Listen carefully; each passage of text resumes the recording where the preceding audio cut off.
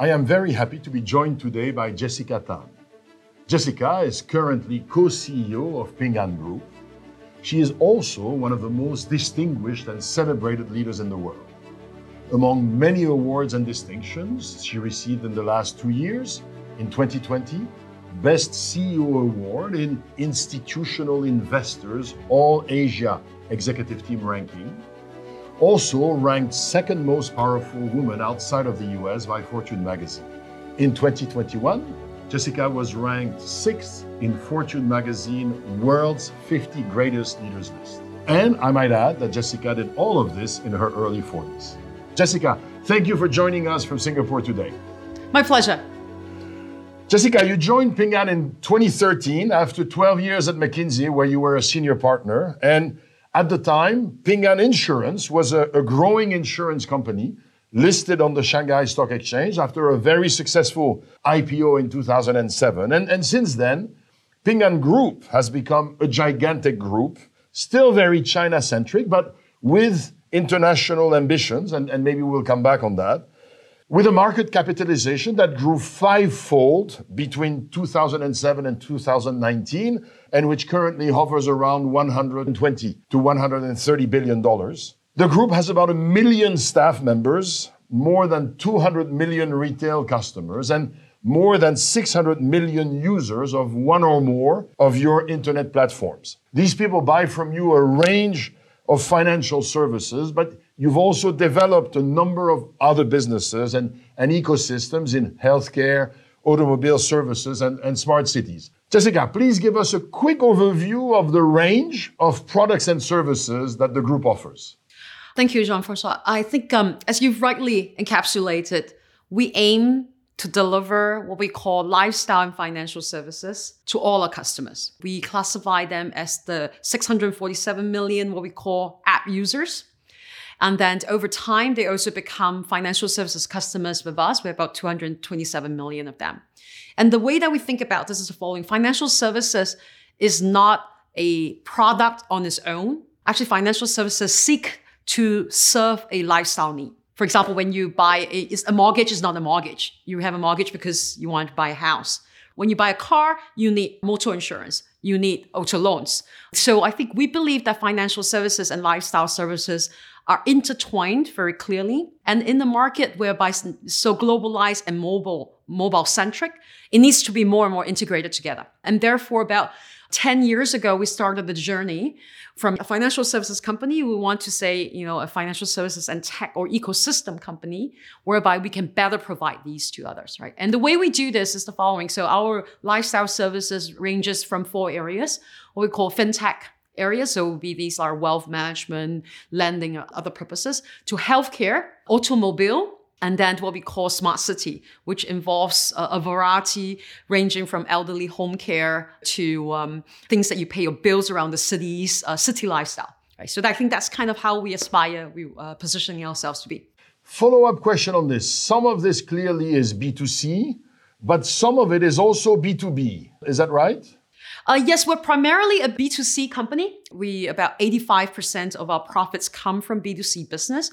We do have B2B business from the standpoint of when we build these ecosystems, it's an open platform ecosystem. So for example, when I say in our healthcare ecosystem, we don't just provide our own doctor services. We have an online flagship and the offline flagship. We actually integrate through our tech platform services from the rest of the entire ecosystem, right? For about 10,000 over hospitals, 10,000 medical centers and stuff. So that's why we offer the B2B service to help these other providers better actually integrate so that ultimately we serve their B2C business. Now, Ping An's revenue and profit growth has been nothing short of extraordinary over the last decade plus.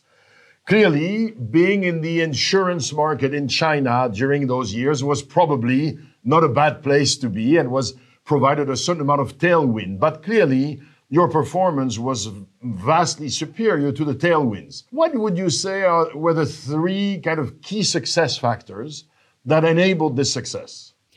I think the first one has to be that we grew with a large homogeneous market. Right? So I think the past 30 odd years in China's growth has been spectacular. And we were very lucky.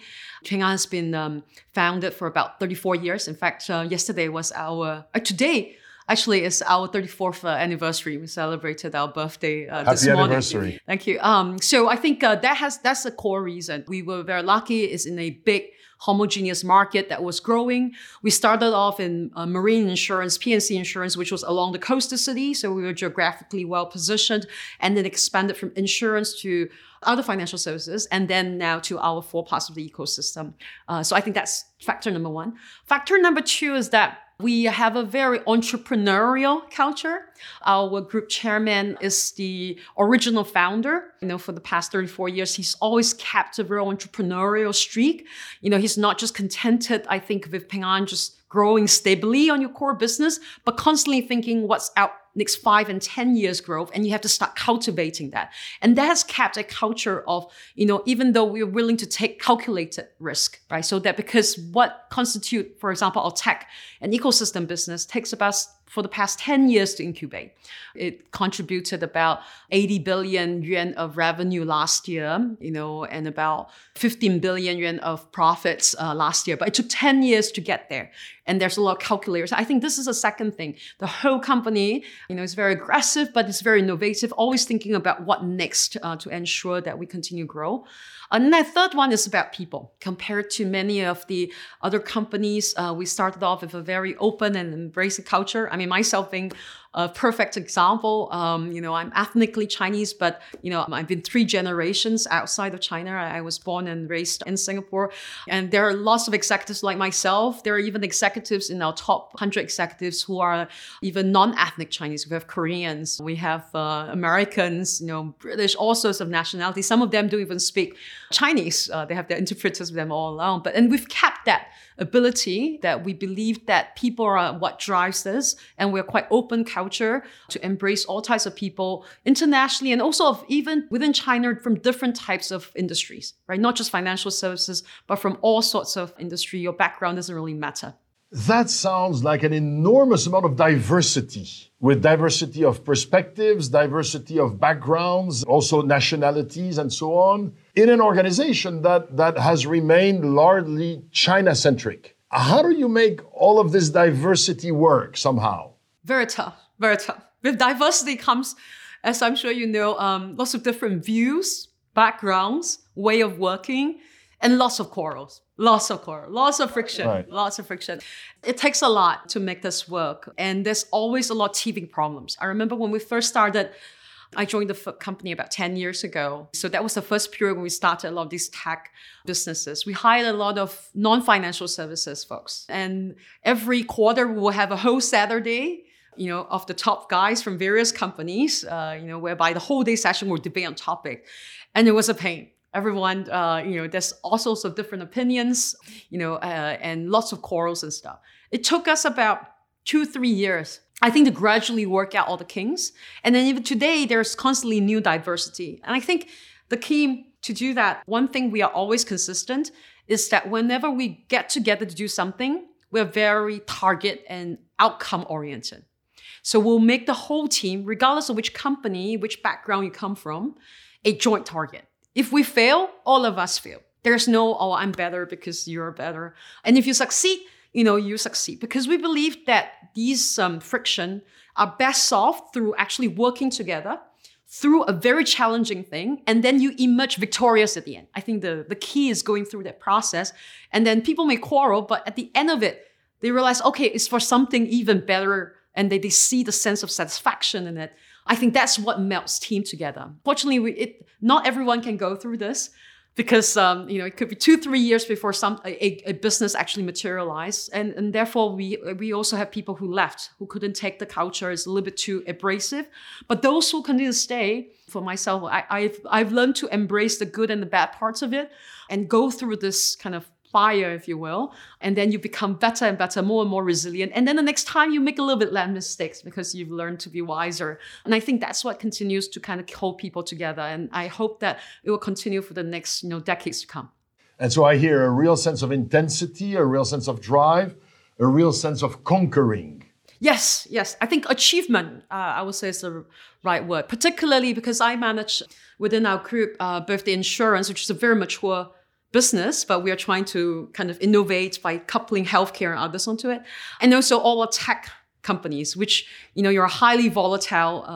We have 3 stages of growth. Some of them you may have to shut down after 2-3 years. I've shut down my fair share of companies because we realize it's not sustainable. But I think, once we're doing this, I think it's a sense of achievement, right? That you've actually made something, not just, I made more money or something like that. I have X growth. It's a different model that you've set whereby people thought was not possible, but suddenly you became the industry standard. I created a new stuff. So for our online healthcare, for example, I'm incredibly proud what our team has done. We want to solve the problem of aging. Right, 90%, China in particular, they age even before they become a developed market, right? So it's very hard and with the one-child policy, a lot of the 200 over million elderly actually stay by themselves, sometimes in different cities, right? But 90% of them likes to stay in their homes. How do you solve that issue? And we spent 1.5 years doing this elderly home care service that we couple with some of our insurance. We're now in 11 cities. It's fantastic rapport from the customers and their parents. And that gives you so much joy because we create an online butler and we create a tech environment so that actually if there's anything but health or risk that we can monitor and inform their kids on the app, we created all these services so that can be delivered to their house and that there's this quality standards to make sure that the old people are not being frauded by vendors. So I think, it's very fulfilling once you see that. It's very tough, but as you do more and more, it really energizes you. And one last question on follow-up on this, before I ask you about the role of technology, which you've started alluding to. What I heard also is an interesting mixture of impatience and patience. Because you said on one side, we're very entrepreneurial and we want to try new things and we want to develop. But at the same time, in some areas, it took 10 years. So how do you reconcile on one side this impatience, but somehow you seem to be able to be impatient over long enough periods of time? So how do you think of this? You're absolutely right. It's just we tend to be too impatient in the short term, and then we actually be aggressive on the long term. So to strike that balance, I think the key is for us that you have. We always set long-term big growth. For example, healthcare. If you look at all the macro numbers and stuff, healthcare within China, both on the payment side, because whereby 55% is paid for by the government, is not sustainable, whereby commercial insurance only 7%, right? If you look at all the development, you gotta have the corporates, the employees gotta pay more, commercial insurance gotta pay more. You look at the provision side of healthcare, 85% are public hospitals, which are not really incentivized to provide a higher level differentiated service, which people gotta need it when they become older and become more affluent. So from a big picture, long-term standpoint, healthcare, there gotta be a better solution, and this can be coupled insurance with healthcare services that are differentiated for them. So you have to set a goal. We say, okay, in 10 years, this is kind of how we have to break through. Then the short-term type is how. The question is always how. Because there are different models that you gotta first make sure that the customer will willing to pay for, yet you're able to deliver, right? All this nitty-gritty of the house. And this is where we will get wrong. And you gotta kind of try quickly, but fail quickly and readjust and just keep doing that, right? So we tend to, what we do, once we have an idea that we want to do this, we start off with an initial model that we say, look, let's pull a team dedicated together and then try to make it. So the first stage is usually concept kind of validation. We have 3 stages to make sure that the model works. And we'll keep kind of refining. And then if it passes through and say, okay, there's a value proposition to be here, but if you can't monetize yet, it goes into the second phase. Okay, let's think of ways it's creating value, but how do we actually monetize it, right? So we look at revenue, we look at gross margin and stuff. And then before it must reach a certain scale to be sizable. Then we go to the third stage and say, okay, let's make sure that it's profitable so that's sustainable. So each of our ideas have to go through these 3 stages, and each one of them is in smaller time period. If you pass through, we'll keep refining and you go through the next stage. If not, we'll find another idea and just keep doing it. But as a healthcare ecosystem, our long-term goal is always there. So that's how we try to balance these difficult questions. And what I'm hearing also is a very sophisticated and thoughtful innovation management system. I mean, it's not like, you do it once this way, once that way. You've thought about these three stages. Now, one of the aspects that you've already mentioned several times is technology. And clearly, I guess you could have mentioned technology and your developments in technology as one of the three cornerstones. Certainly, I read about the enormous investment that you made as a group, and also those are efforts that you led personally into various aspects of technology. And I think you mentioned three stages or three phases in the use of technology. Can you walk us through these three phases? Sure. Our first stage of using technology was for our core business, which is primarily financial services. Our thought was that, look, there's got to be, as the margins in financial services become thinner and stuff, technology needs to play a bigger role, right? That can scale up. So these are some of the things that we did in this first stage. For example, car insurance, motor claims. We process about 14 million car accident claims a year. And in China, because there are 20,000 different cars on mix, we used to need to send people all over to look at the car, make sure that is a proper adjustment, this is the right cost where you send to the repair shop and stuff. We spent a lot of time in technology building models. And now we're at the stage, it took us about 6 years to do that, whereby 72% of these 14 million accident claims, as a user, you can take your phone, take a video or pictures, send it to us, and 72% of them can be automatically recognized by our AM models, and we pay you immediately. Either immediately or you can go to our repair shop. We guarantee that this will be within this amount and we'll pay for it. So that's one example of, the first stage. We do a lot of these technology to help our core business, either to improve their sales, reduce costs, or reduce, control risk. The second stage, we realized that, look, some of this technology can be interesting to create new business model in what I described as the ecosystem play. Right. We wanted to link, to create these light portals that actually provide a certain lifestyle service that can be coupled with our financial services. At this stage, that's when we have, for example, Good Doctor, which is our online, one of the largest China mobile health portal in China right now. We have Autohome, which is the largest car portal in China now. And this was what I described earlier, whereby we have some of the lifestyle services, the tech-enabled B2C type of platform. And then, we'll link the lifestyle services with our financial services customers. And that has worked out such that now we flipped. We now have 647 million users came from this ecosystem. Right? Before that, we only have 50 million, app users. And then now consistently for the past 6 years, 1/3 of our financial services customers come from the 647 million users because they first use a lifestyle service and they come to us.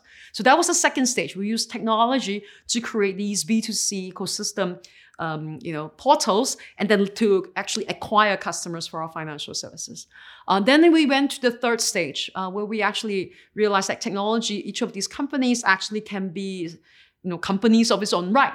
It's not just serving our core businesses. So we started actually creating them and then listing them. So of our 11 tech companies now, 4 of them are actually separately listed company. They've actually made a sustainable models themselves, and they are actually companies in their own right.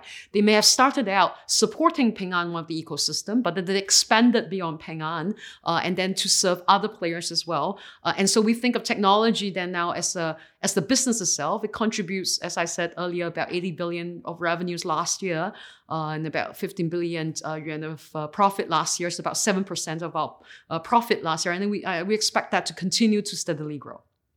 When you created these technology businesses, at some point you're starting to make available potentially to competitors some of the advances that you've created. Was that a little bit controversial internally? Did some people say, no, we ought to keep these innovations for ourselves? Yeah, naturally. I'll give OneConnect. I'm actually in our OneConnect Singapore office right now. OneConnect, we started 6.5 years ago, as a fintech company. It was originally serving all our own financial services customers, our own companies, as a competitive advantage. When we first created OneConnect, it was with the view, look, we're just one player within the vast China market. I mean, we're one bank out of, thousands of banks. We're only 3% market share in the bank. Of course, we're 20% in insurance. There's a larger market. And then if you do well, technology is exportable, right? It transcends language. I can actually do it outside of China as well. So I think that started off with the idea, and it's an asset-like model, right? I don't know, I'm my own bank. I need to have a balance sheet and stuff like that. Here, I provide tech companies to other financial services institutions. The balance sheet is with them, but I help them do better. And then we charge a fee for service, right? And that's how we started. And internally, of course, at the beginning, there was a lot of debate and resistance, because clearly you're competing now and you're selling to competitors. But our chairman, and this is why I said it's helpful when you have, chairman as a founder entrepreneur, they see much longer time frames. He believes that this is a much better way of growth, and, is sacrificing short-term gains. But in the long term, when the market is big, it gives you much more possibility. So we persevere, and I'm very proud to say that OneConnect today serves about 100 insurers within China. So, for example, in automobile, we serve now, besides our own motor car insurance, another 30 of them. So we have half the market share, almost doubling the share of claims going through us. 680 of our banks, not just in China, but in 20 countries outside of China. And they are growing very well. So I'm glad that we managed to persevere in 6.5 years, but it does require a lot of perseverance and investment. Right, because when you do a tech business, very different types of business have different investment profile. You have to invest a lot at the beginning to make sure that the tech and product is good and stuff like that.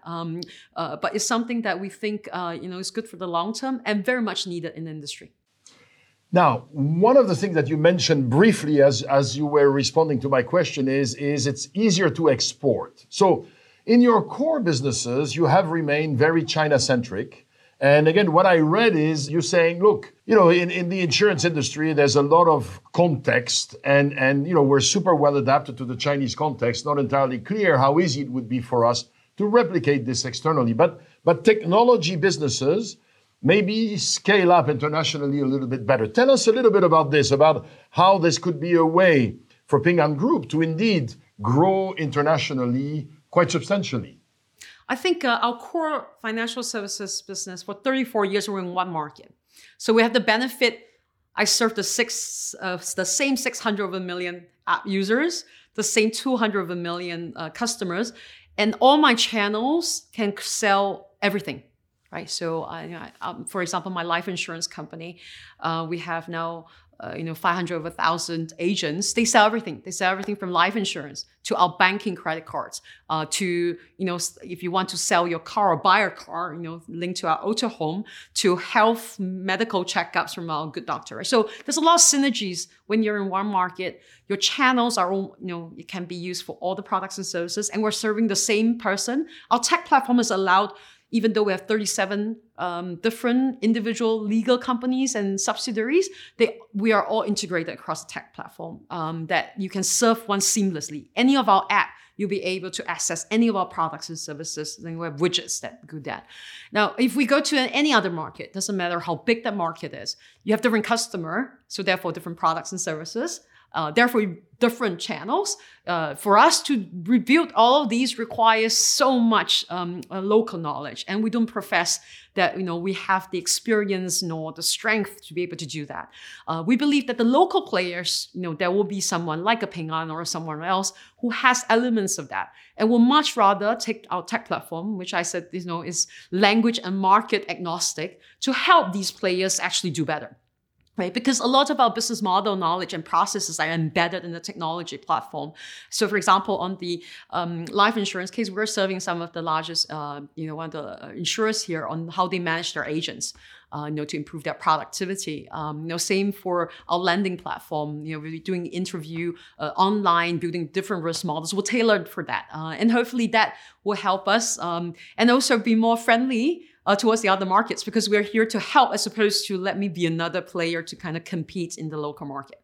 As I'm hearing your explanation, I'm also thinking, my God, there's such a level of complexity in this group now. So many different activities, so many different business models.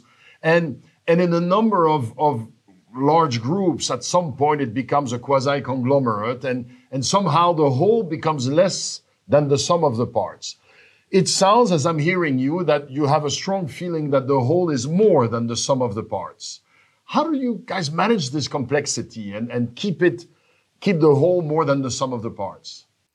Our structure is quite simple. So our group, Ping An Group, is just a few hundred people, 200 or so people. There's 3 co-CEOs like myself. 2 of the co-CEOs manage the businesses. So I manage our insurance and technology businesses. And then we have another co-CEO who runs our banking and investment asset management businesses. And the third co-CEO is more the functional kind of like finance, risk management and others, right? So the lines are very clear on who drives kind of what aspects, right? So I'm responsible, therefore, for the businesses within my kind of portfolio to make sure that they perform and grow well. Right. So I think that's one line and it's very clear. And each of our companies have its own CEO, performance. They know how they need to drive this properly. Then is the cross synergies that I talked about, which perhaps is and the way that we tend to do this is the following. We have these 3 committees, what we call the retail customer committee. We have a group customer committee, and we have a tech ecosystem committee. These 3 committees are each chaired by one of us. So I chair, for example, the tech ecosystem committee, etc., where the CEOs of each of our companies, and this is the horizontal synergies that we're talking about, right? And every year, right? So they have common targets. So for our retail customer committee, it's been in existence for about 20 years. They serve the same customer, right? And then they will talk every year about deepening the share of wallet, who will provide different products and services. One of the things about Ping An is every cent we count to the dot. What's the cross charging price? Oh, if I'm this channel, I sell you this product, I'll get this much commission. And there's a whole mechanism, right, to incentivize to make sure that first there's a view of a group customer standpoint, group ecosystem. And then you set the priorities every year. So each of our co-CEOs will make sure that is being set. And then there's incentives and technology platform, more importantly, because otherwise, if you don't have the single tech platform, makes cross-selling almost impossible to actually push this consistently. But it takes a lot of work. Each of these committees, as I said, the individual one has been existing about 20 years. The group one perhaps less, about 10 years. And the tech committee is only about 4 or 5 years, right? So it takes time to gradually do this, but you have to persevere at it, and then gradually everyone will be incentivized to do the same. But it does sound that at the top, there is a strong effort to hold people jointly accountable for joint results. Yes. As opposed to, I want to be accountable for what I control, but then you create more silos, and obviously you also create more white space between the units. Here it sounds like there's a group of people, you're in charge for individual customers, and we have a shared accountability for it. Yeah, that's right. Quickly, on the AI side, you already mentioned 1 or 2 aspects. I was absolutely floored when I read the investments that Ping An Group has made in AI. You have a large number of world-class individuals doing breakthrough work to the point that the group has filed, I think, 38,000 patent applications around the world, ranking first in fintech, in digital healthcare, in AI. You also have won 70 international competitions in the last 5 years, including in image recognition, semantic understanding, deep learning, intelligent diagnosis. You even have people who publish in top-notch medical journals like The Lancet. So an enormous amount of investment, and clearly a number of outstanding achievements. One of them is the car insurance application, as you mentioned, where historically people had to wait, right, for the cops to arrive and for everything to be solved. And now, as you said, in 72% of the cases, it's with the phone. You also have an image recognition system that identifies fraud. Can you tell us a little bit about that one? Because again, that's quite extraordinary. Yeah, I'll give a few examples just to get a sense, what we do in AI. I think the first one, as you said, fraud detection. What we wanted to solve was for small business, small, medium business owners, how do you actually give them loans without being collateralized? I'm using a professional junky word, but, because it's very hard for small businesses for you to say how stable is their financial records, right? So usually you say, okay, what you have is your goods as collateral and then your small amount of money, right? This is a worldwide problem. So it started off with that. And then we then realized that actually small, medium enterprise, when you interview the owners, so there are these, our really kind of 20-year risk veteran assessor. They're very good at assessing who is lying, who's not lying, right? Do they have a real business, not business? We started off with that, right? We just basically followed about the kind of top 100 risk assessor. We looked at what questions they asked. We actually compiled them. And then we also did live collecting it, every of the interview, because we do over video interview, what questions they ask, and then how do they react when you ask these questions? Some of them, when you see, actually, their eyes are darting, right? When they were asking these questions about, oh, how's your sales line inventory? Because they actually have a little prep notes that someone must have helped them prepared. What the owner says versus their finance controller say are different, right? So I think we started with that premise. And then over, I think, a period of almost 5-6 years, we perfected this expert interview / image recognition system whereby, it works in the concept of, micro expressions. So we can recognize about 54 different micro expressions. If you kind of have a little bit of lying, there might be certain responses, either your eyes darting or something like that, that corresponds. It doesn't tell you that you shouldn't make this loan, but what it does is that it actually creates these flags to their interviewer, because not everyone can be a 20-year risk assessor, right? That way, even our 3-year assessor, they will get the benefit of these kind of, veterans who are doing this, and they will flag them. And we're able to reduce, I think, about, 20% of risk this way, right? So it's quite important. And we now make about, let me divide all these $100 billion of loans this way. And so I think this is something that we've persevered to do, use in the context that we believe there's a strong business needs. And I think this comes back to your overall question, right? How are we able to do all these AI stuff? I mean, we were not a tech company, but I think where our strength is because we serve so many 600 over million customers across so many diversity of scenarios, and that we're able to then, there's tons of little problems like this, whereby, AI is literally basically what the person, we're not trying to replace the person, but we're trying to raise the level of the ordinary people to actually be the top guys, right? And we've applied that in even doctors. I'll give an example in doctors. We have this AI doctor called AskBot. We named it AskBot, cutely, because in China with 1.4 billion people, there's only 3.8 million doctors. Right, clearly not enough by any ratios.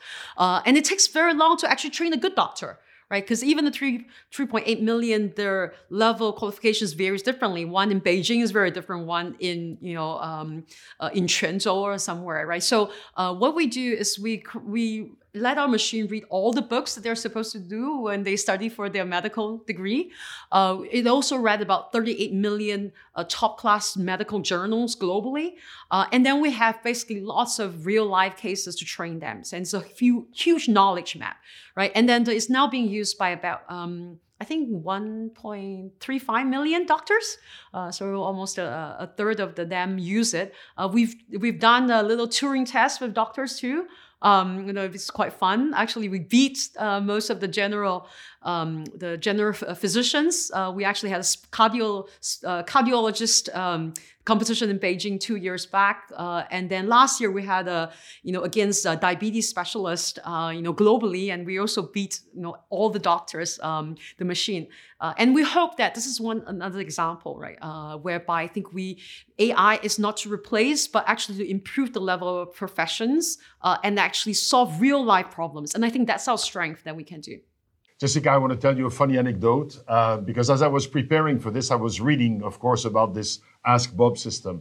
And I found myself visiting a doctor, and there's this relatively young doctor who's asking me a number of questions.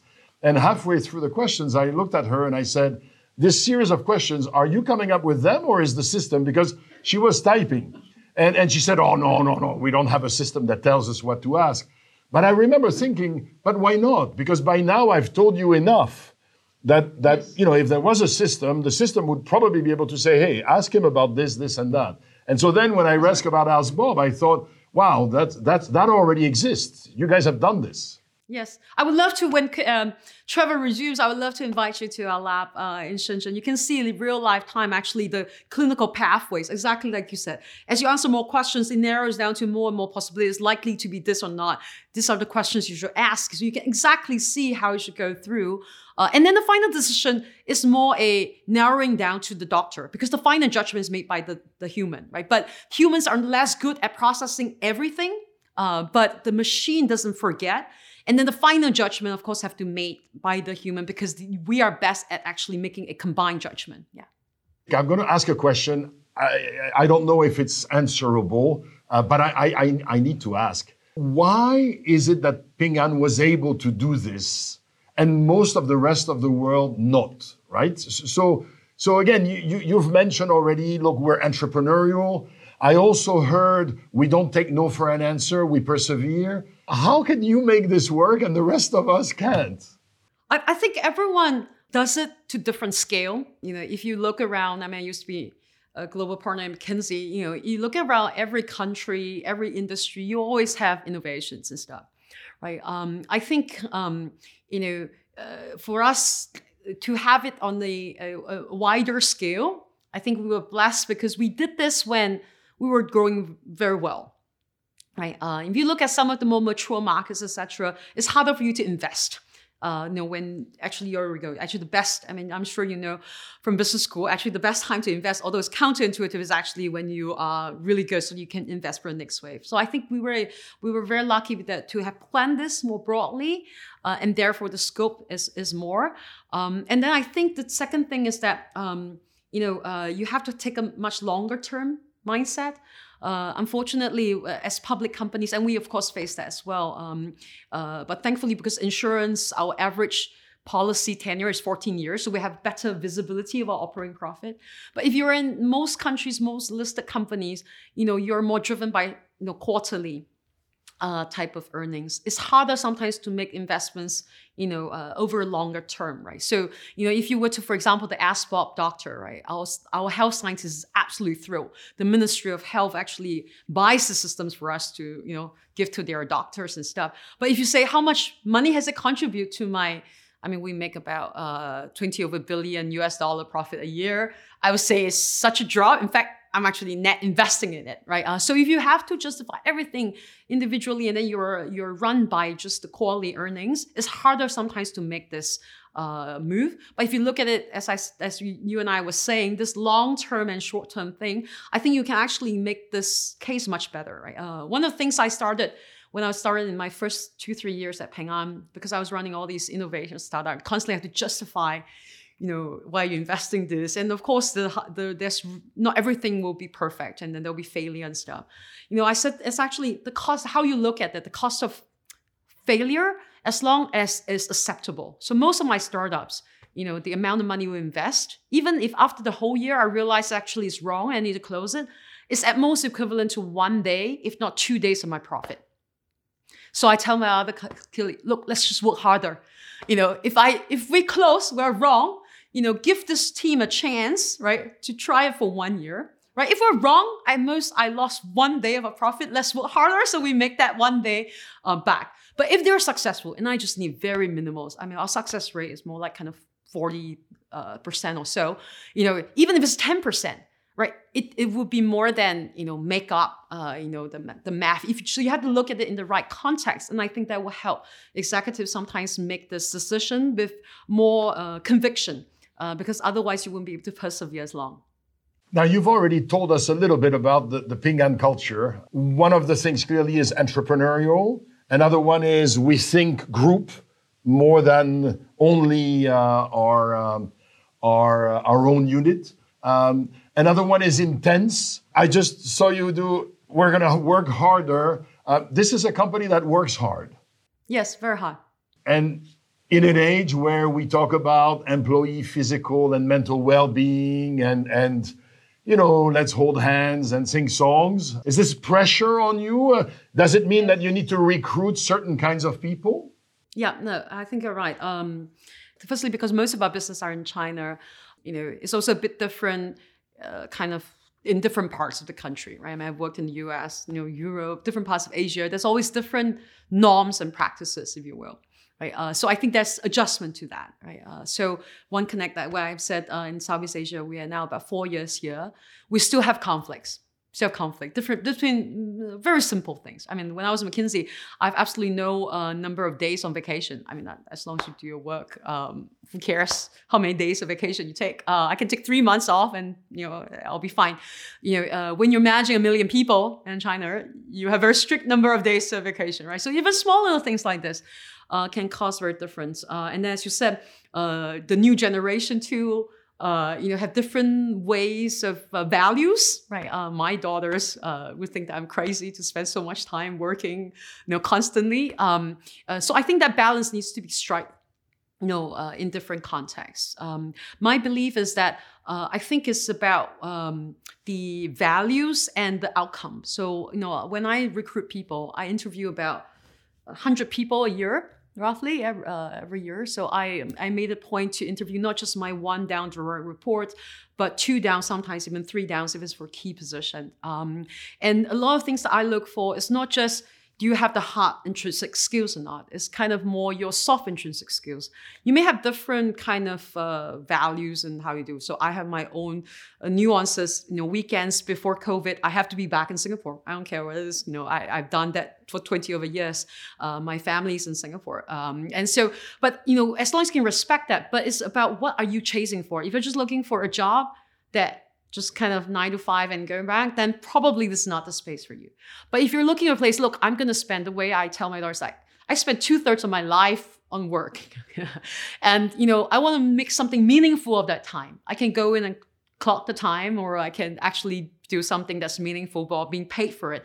And I think if anyone has that kind of mindset, then it doesn't matter what kind of your own balances and priorities, we can work around it, right? And I think that's the kind of soft type of qualities that I think that I look for personally. One last question before I ask you two or three more personal questions. We mentioned earlier the diversity of perspectives, of nationalities, and so on. There is another dimension of diversity that is of concern to organizations all over the world, and that's gender diversity.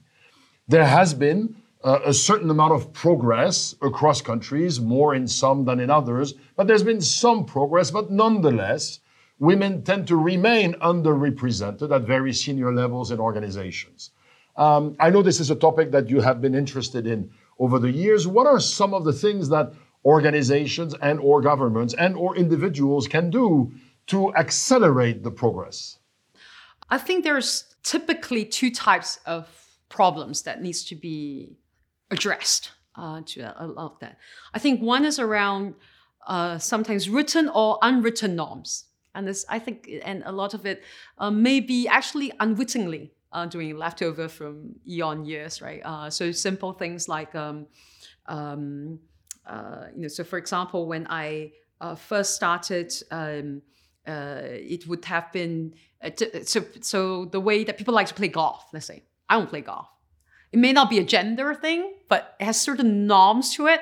And then as a, different, because women participation for us actually is, only happened in the past few decades increasingly. So these sort of norms sometimes preclude, wittingly or unwittingly for stuff. Or even things like promotion. Sometimes, when you have, women employees, but you take maternity leave. So that means in some countries could be 3 months, 4 months, or sometimes perhaps longer.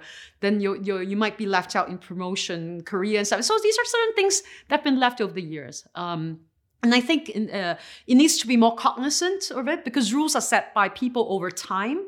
So I think it's helpful that many of the companies, like ours and others, have committees whereby people kind of speak out against this and then they try to change over time to evolve. And sometimes actually it's not just for women or not women, right? I mean, I remember in McKinsey, actually our Swedish office, Finland office, etc., basically is for men and women. They want to do part-time. how do you make a part-time thing work, right? Because everyone has different priorities. So I think that's one set of issues. As more companies become aware and don't make a gender or whatever type issue and just norms to be more inclusive, I think, this will gradually improve. I think the second one is then by people. Each one of us, as we become leaders, how do we also encourage people not to be discouraged by certain things? I've never thought that gender was an inhibiting factor. Actually, I always thought that is an addition bonus point for me, because it's so hard. It's so hard for people to say no to a woman if I ask it the correct way. And I think I said that to my girls too, right? But I think not all might feel that, right? Some might feel, I may not want to be like, senior because it would put in so much time. I would like to have time for my family, etc. I mean, I've always put that as, these are things that the same for everybody. And you can shape how sometimes you can ask for it and you do whatever, right? So when I first had my first kid at McKinsey, I think I took like half a year of maternity leave. I said, okay, I'm just going to go and do that, right? It hasn't really stopped my career per se. I think being cognizant that different people and individually also, asking or shaping something, I think is also helpful, so that it doesn't become an inhibiting mindset and sometimes. Understood.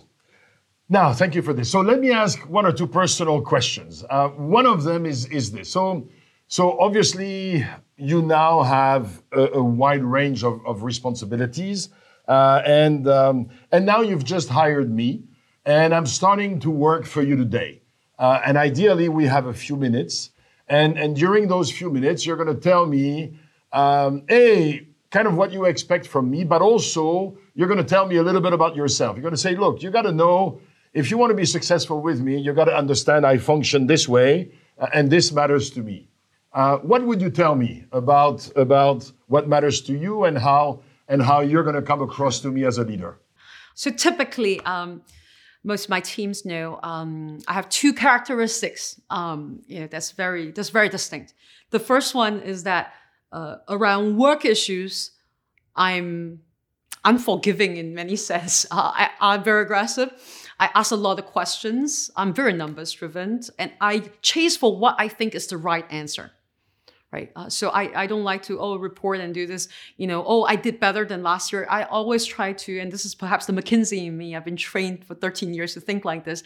What is the right answer? Right? What's the maximum value, etc. And I tend to be very resilient in trying to get to what I think is the right answer for the business, for the organization. And I'll be very blunt, and I won't hold back saying anything in any language. So my Chinese colleagues at the beginning have to find that my language perhaps is very direct and don't have flowery language. I joke and say it's because my Chinese is not that great, so I translate directly in my mind. But this is people start to accept. I don't mean to target the individual per se, but I really just want to find what is the right answer. The other thing, so as long as we are facts driven and etc., you do fine by me, and we'll work together very well. I think the other thing that is special about me is then it doesn't mean that I don't care about individuals. So it's quite a dichotomy in some sense. But I do really care for making sure that if you do right thing for the organization, that it naturally means good for the individual. So I try to do basically, I do care about development of our people. Like I said, not only I do the 100 interviews, but I think for my, let me see, I have to count, top 200 people. I know them individually. I write handwritten birthday cards every year, but also that they can reach out to me anytime they want to talk about their development. And I try very much to chart development for them, right? I will give feedback directly. If after a meeting, sometimes I will pull the person, I'll even call the person. I say, okay, I think you should have done better here, not better there. After a few years, I realized they're quite good here, but I think, to progress next time, you know how to do this. So I hope that, because working with me and in Ping An is a very hot culture because we are so driven and stuff. But I would like it to be rewarding, not just for the organization, but for individuals who also, have ambitions and who wants to achieve something. So I think these two things were probably the most kind of distinct features that people used to describe me. I guess what I'm hearing is hard on issues and soft on people. There's a way sometimes this combination is described. At IMD, we call it care to dare. So there's a daring side, and that's a good one. That's your challenging aspect, but there's also a caring aspect, and care to dare mean that we can be both at the same time, even though it's a little bit counterintuitive. That's a good one. When I made the global partner at McKinsey, my team gave me a lightsaber, which is the dare part, and a teddy bear for the care part. This is a good way of encapsulating that. Last question. For you to remain at your best, given the cognitive demands on you, the emotional demands on you, the energy demands on you, I'm sure that it doesn't come without some effort and maybe also some practices. Can you share with us some of the practices that help you cope and in fact that help you thrive? It's very important because you can't bitch to someone. We have to move from a full day, 14 hours or so. You have to move from different topics. You sometimes have to make very hard decisions in a short amount of time, and you gotta at the same time not still inspire people so that you're not just going around scaring people. And so you have to maintain this balance. And so I find kind of personal energy very important. We have to be very uplifting. I have things that I do, like I like to run, I do yoga, I like to read. So I have a lot of sets of personal things. Every night before I sleep, I actually watch sitcoms just to laugh away and just sleep. I can memorize all the sitcoms, in fact. I think these are personal things to kind of keep the balance so that you're not overworked. Over the years, I balanced that out. I think the second thing is that we don't always are at our best all the time. There are meetings where I say, I wish I could have not kind of scold this person. I wish I could have done better and stuff. So I usually rate myself. I rate myself after every meeting. I rate myself after every day, and I reflect back on the day and what could I have done better, just behavior-wise. I hope to be a tough but inspiring person because it's not my intention to put anyone down and stuff. I think as executives, you have to make tough decisions, but it's for the business and organization to be sustainable, right? So I want to do it in a way that is more palatable, and some of the cultural differences you're talking about, I'm also adjusting, variously. But I think it's something you got to be very open and receptive to it, and your impact on other people. So sometimes I do joke. I remember because I'm so demanding and people are so difficult to answer my questions about numbers because I'm very good with the numbers. I remember seeing one of the, a young staff officer, his hands were shaking as he was plugging in the projector. And then I said, it's okay. I'm not going to bite you or eat you, So I usually ask for your name and stuff to try and to balance a little bit. But I'm still improving. I think people who knows me over time, I think then becomes easier, but I hope to do better. My daughters tell me I have much to improve. Don't we all? But it sounds like you're mindful of it. I was struck when you said I'm rating myself and I'm thinking back. So in spite of the busy day, you try once in a while to take a minute and go like, here I should have done this, here I should have done that. Yes, that's right. Because I think, frankly, at my level as a co-CEO, we ourselves, our contribution and impact comes from motivating people to do the right things, right? It's our ability to influence people that's important. I mean, as a leader, you need to set the right direction, which is the analytical mind. I make sure that we get the right answer and you don't get all the people to do something that's wrong. You got to find the right people because they're the ones who do it. And then the most important thing, you got to motivate and get them to do it, right? Because it could be the right thing I could find, but if they don't want to listen, they want to do, you're nothing. So I think that's a very important thing that we have to be mindful of. Jessica, I want to thank you for your time, and I want you to know that not only don't I have any doubt that you're inspiring within Ping An Group, I tell you I'm finishing this discussion fully energized and ready to go to my next step. Thank you so much for your insights, for your energy. And all the best to you, of course, personally, and of course to the Ping An Group. Thank you. Thank you very much, Jean-François. I look forward to seeing you in person someday. Thank you.